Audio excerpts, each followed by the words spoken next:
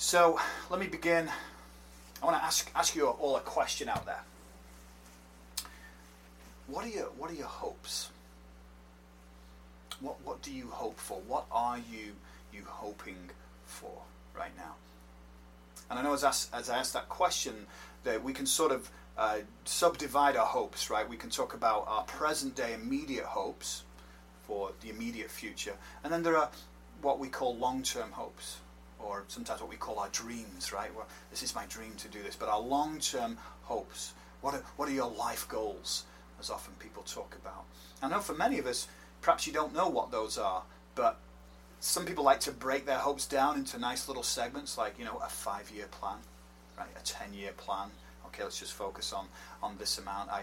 Recently I opened an IRA account because one of my hopes is that when I retire, myself and my family will, and Sarah will have enough money to be okay when we retire. But I bet most of our immediate hope for many of us is that a cure, a vaccine is found for this virus that is ravishing our society right now.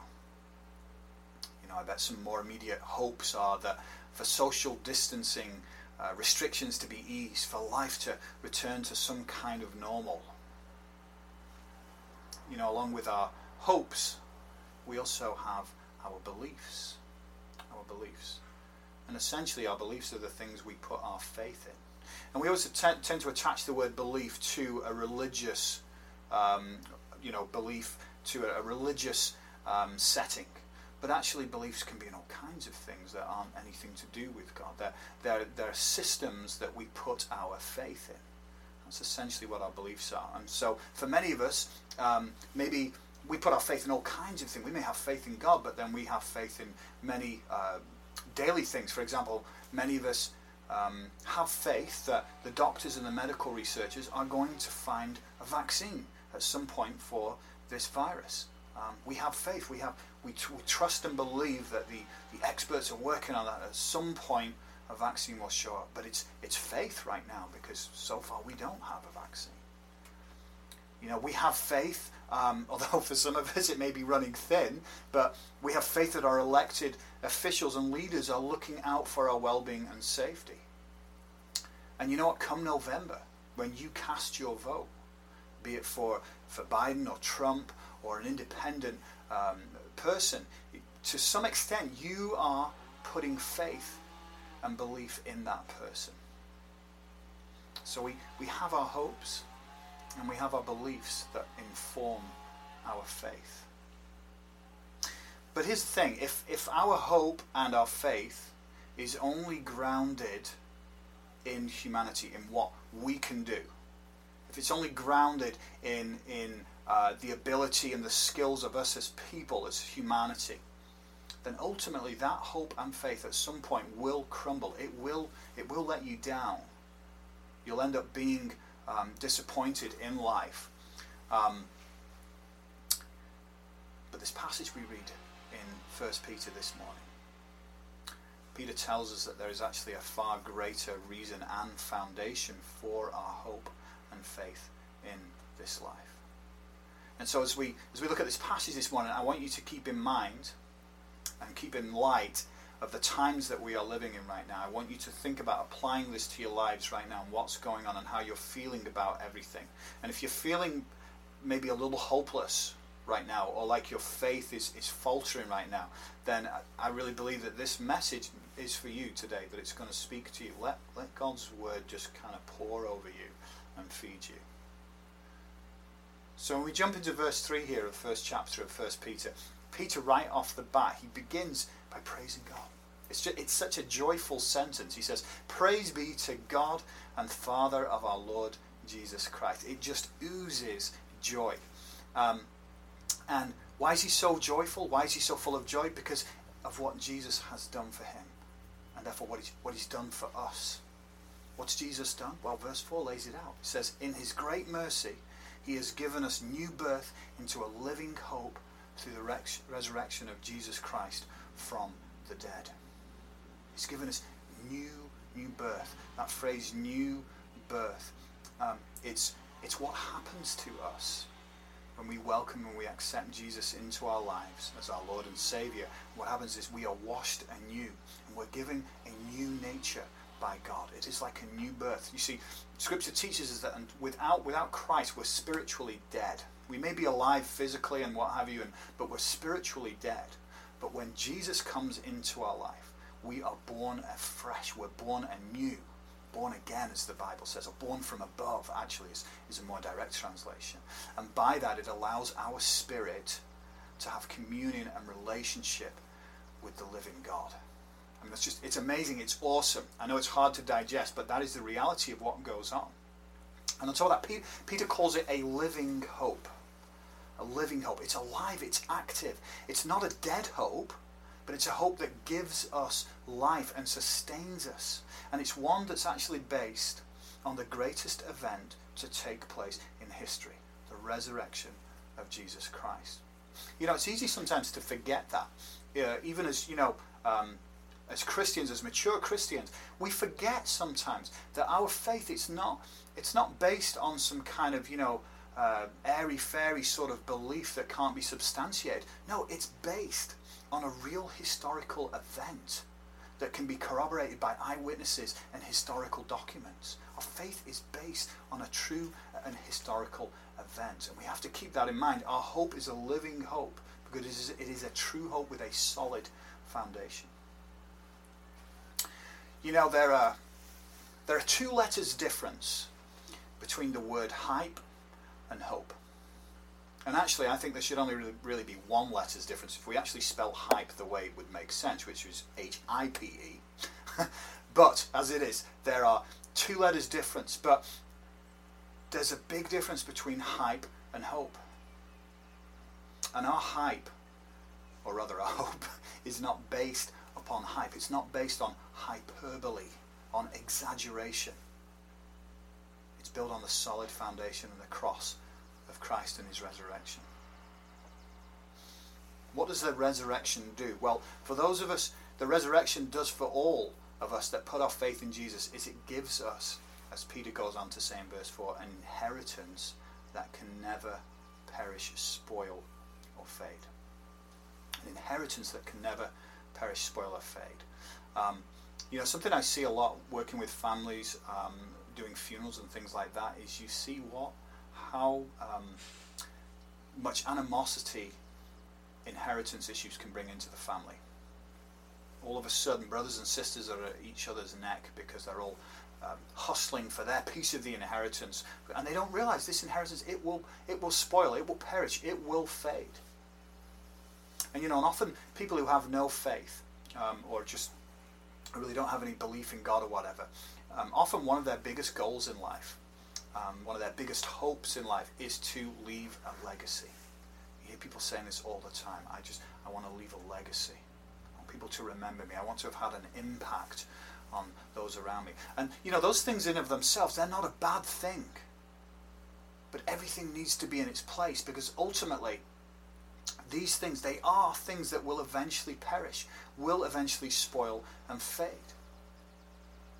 And every king, emperor, and tyrant who has lived has wanted to establish an empire, a legacy that will span hundreds and thousands of years, a legacy of their reign and their power. They want to go down in the history books and be remembered forever. The Roman Empire is in the Guinness Book of Records for being the longest lasting empire in history. It lasted almost 1,500 years. 1,500 years, 1,500 years close to. Imagine if that empire was beginning today. That means if it was beginning in this year, 2020, it would last until the year 3520. Staggering. That's an incredible amount of time. Over a millennium. And yet, the Roman Empire is no more. Yes, our Western society has been vastly shaped and influenced by the Roman Empire, but one day, all this will be gone as well. The only empire, or rather should I say kingdom, that will matter is God's eternal kingdom. that will last forever, will not perish, will not spoil, will not fade. And our inheritance is to that eternal kingdom that is kept in heaven for you, as verse 4 tells us. That's why we have so much joy, even in the times we're in, because we know we have an eternal inheritance that is far greater than anything that can be left to us in this world. And you know, verse 5 is an important verse in this passage. And actually, it's important to remember that this whole passage I read you this morning from 1 Peter chapter 1, verses 3 through 12 are actually one long sentence in the Greek. It's one continuous stream of thought that Peter is trying to share with us here. We kind of put these artificial sentences and verse numbers in our English translations, but that wasn't there in the Greek. So this is all one long sentence, all one long thought of Peter's. And he says in verse 5, who through faith are shielded by God's power until the coming of the salvation that is ready to be revealed in the last time. So when we combine that with verse 4, we're told that we have an inheritance that can never perish, spoil or fade, and that this inheritance is kept in heaven for you, who through faith are shielded by God's power until the coming of the salvation that is going to be revealed when Jesus returns. So why is that significant? Why is that such an important verse? Well, essentially what Peter is telling us here is he's telling us that our salvation is secure. You know, I come across many folks who are earnest believers in Christ, and yet they have a fear, they have a question. What if I lose my salvation? What if I don't make it? I've struggled with some of those questions myself in the past. But when you look at verses like this, it's clear that when you are truly brought into the family of God, when you are adopted as a son or daughter, which is what happens when you embrace Jesus, then through our faith in Jesus, we're told right here that we are shielded. That word means protected by God's power until the coming of our salvation, which is when Jesus returns. So God is the one who keeps our eternal salvation secure through our faith. And I want to reassure you there that if you're battling with this question, first of all, if you're battling with it, that's probably a good sign actually that you truly are in the family of God. And secondly, look to the scriptures that assure us that your salvation, your inheritance with the Lord is secure. And this is the reason that Peter says we can rejoice, that he says we can be joyful even during the tough and difficult times in our life. And I know that many of us might right now be going through tough and difficult times in our life, or you have gone through difficult times in your life. But listen to what Peter says. He says, that's why, in verse 6, in all this you greatly rejoice, though now for a little while you may have had to suffer grief in all kinds of trials. Notice Peter says there, though now for a little while. He's letting us know that whatever you're going through right now will not last forever. It will not last forever. It's going to end at some point. Whatever you're going through, you have to realize that it will end at some time. This coronavirus will not last forever. I know it feels every day, every week, there's new restrictions and new extensions going into law, but it will not last forever. Social distancing and face masks will not last forever. There will come an end to this, and our Lord and Savior already knows the day, the time and the day when this will be done. And we need to stay in that place of knowing where our faith and our hope needs to lie. But Peter doesn't just leave us hanging there. He actually goes on to explain why we have trials in our life. He's in verse 7 here, he says, these have come, and he's talking about our trials, so that the proven genuineness of your faith, of greater worth than gold, which perishes even though refined by fire, may result in praise, glory, and honor when Jesus Christ is revealed. So what Peter's doing here is he's comparing our trials and our sufferings to gold being refined in the fire. And notice something, fire doesn't destroy gold. It doesn't destroy it, it purifies it.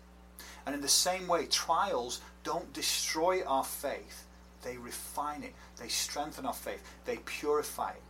So actually, trials and difficulties are necessary in our life to develop our faith. God's not punishing us God's equipping us. When we have troubles and trials in life, it is not God punishing you necessarily. It is in trying to build you up and to equip your faith. If faith is not tested, you'll never know if it's genuine faith. Faith shows its genuineness in its testing, and you coming through the fire, refined and purified. You know, there's a reason they have boot camp in the military. Okay, I'm sure anybody who has gone through boot camp in the military did not enjoy it. It's hard work, it's taxing on the body. But there's a reason the military does that. It's not to punish their soldiers. It's to strengthen them. It is to refine them. And so there is a certain part of trials and difficulties in life that are a way of training and equipping and boosting our faith. And ultimately, Peter makes the point. He makes the point, though, that ultimately gold does perish. But our faith, when it is proved genuine, it will never perish, and it actually leads to praise, honor, and glory to God through Jesus Christ. So as we look at the last couple of verses of this passage here, verses 8 through 9, Peter actually gives us 4 directives about Jesus, 4 instructions. And these are number 1, love him. Secondly, believe in him. Thirdly, rejoice in him. And fourthly, receive him. That's what Peter's telling us about Jesus. Love him, believe in him, rejoice in him, and receive him. Listen to verse 8 and 9 here. Peter says, though you have not seen him, he's speaking of Jesus, you love him. And even though you do not see him now, you believe in him and are filled with an inexpressible and glorious joy. For you are receiving the end result of your faith, the salvation of your souls. I want us to focus in for a second on that second directive where he says believe in him, because this is how our hope is connected to our faith. You know, there's no question that there's a lot of hopelessness in the world right now, especially in this part of the world. We have, in fact, an epidemic of loneliness and a despair that often leads people to drugs and alcohol abuse, and in fact to all kinds of abuses. Why? Because many people have no true lasting hope. I believe that is one of the big issues here, is that people are feeling hopeless because they don't have a solid, eternal hope. They've put their hope in things that perish, that fade and spoil. You know, I came across an interesting tweet this week from the actress and the Me Too activist Rose McGowan, who herself, she was a victim of Harvey Weinstein's, and she was lamenting on Twitter about the accusations towards Joe Biden and what she perceived as a double standard about how it was being treated. And she wrote the following on Twitter. She said, quote, I used to be a proud Democrat. I used to be a proud American. I thought democracy meant I had a right to choose those who lined up with my value system. But what if there's no one? What if there's no one? There's a hopelessness. My heart actually went out to her. I felt so much sympathy and just pain for her, because there's hopelessness in that tweet, because she's having a revelation that everything she had put her faith in and her hope in seems to be letting her down. And it's a reminder to us folks that our hope is not found in a political party. It's not found in your country or your patriotism. It's not found in a value system. It's found in Christ alone. That's where your true and living hope is truly found. Everything else at some point most likely will let you down. But Jesus never ever lets us down. He never forsakes us. He never leaves us. And I'm convinced that unbelief is the foundation of hopelessness. That's what's the malady of our society right now today. It's a spirit of unbelief. But if unbelief is the foundation of hopelessness, then what does that make belief? Belief is the bedrock of hope. Belief and faith in Jesus Christ, in what can and what it does. What Jesus does is give us a living hope that will never die or spoil or fade, but will last forever. And that's why we have every reason to be full of joy and expectation, even in the midst of the mess we're in right now. You know, have you ever been involved like in a sporting event or something that's really hard and it's kind of a competitive event, and you feel like your energy's fading? You know, imagine a boxer in the 12th round, okay, and he's ahead on points, but he's just fading. He's got no energy left, and the contender's making a comeback, and he just doesn't know if he can make it through the rest of the round. And then his corner shouts, 30 seconds to go. 30 seconds to go. And all of a sudden, what happens? You get this boost. You get this sense of, you know what, I can do this. I can make it. I can hang on for 30 seconds because I know that I have an inheritance at the end of this that will make all my pain and suffering look like nothing. It will make it worth what I went through because of the reward I will receive. And that's what we get to in verse 9, where it says, receiving the goal of our faith, which is the salvation of our souls. It is the greatest gift that we can be given, is salvation by our Lord and Savior Jesus Christ. Folks, that's real faith, and that's real hope. Let's pray. Father, I pray that you would show us that where our real faith and our real hope needs to be placed, and it's in you, Lord. It's not in the systems and the value systems of this world, Lord. They're not wrong in of themselves necessarily, Lord, but teach us that that's not where our living hope is. That's not where our eternal inheritance is. And I pray, Lord, that when we get down and we get overwhelmed with the events that are going on in the world, Lord, remind us that we have an eternal inheritance waiting for us, stored up for us in heaven, that will last forever. And that whatever trials we are going through right now, Lord, they are temporary. They will not last forever. And just, Lord, help us to carry through the trials like that boxer in the 12th round, Lord. Give us that renewed energy, that strength, Lord. But help us to rely on you, not on our own strength, but on you, Lord, because that is where our true strength comes from. So, Lord, I pray that you would keep us encouraged during these difficult times, Lord. Remind us of where our real faith and real hope is found. And we pray this in the name of our true hope and faith, Jesus Christ our Lord. Amen.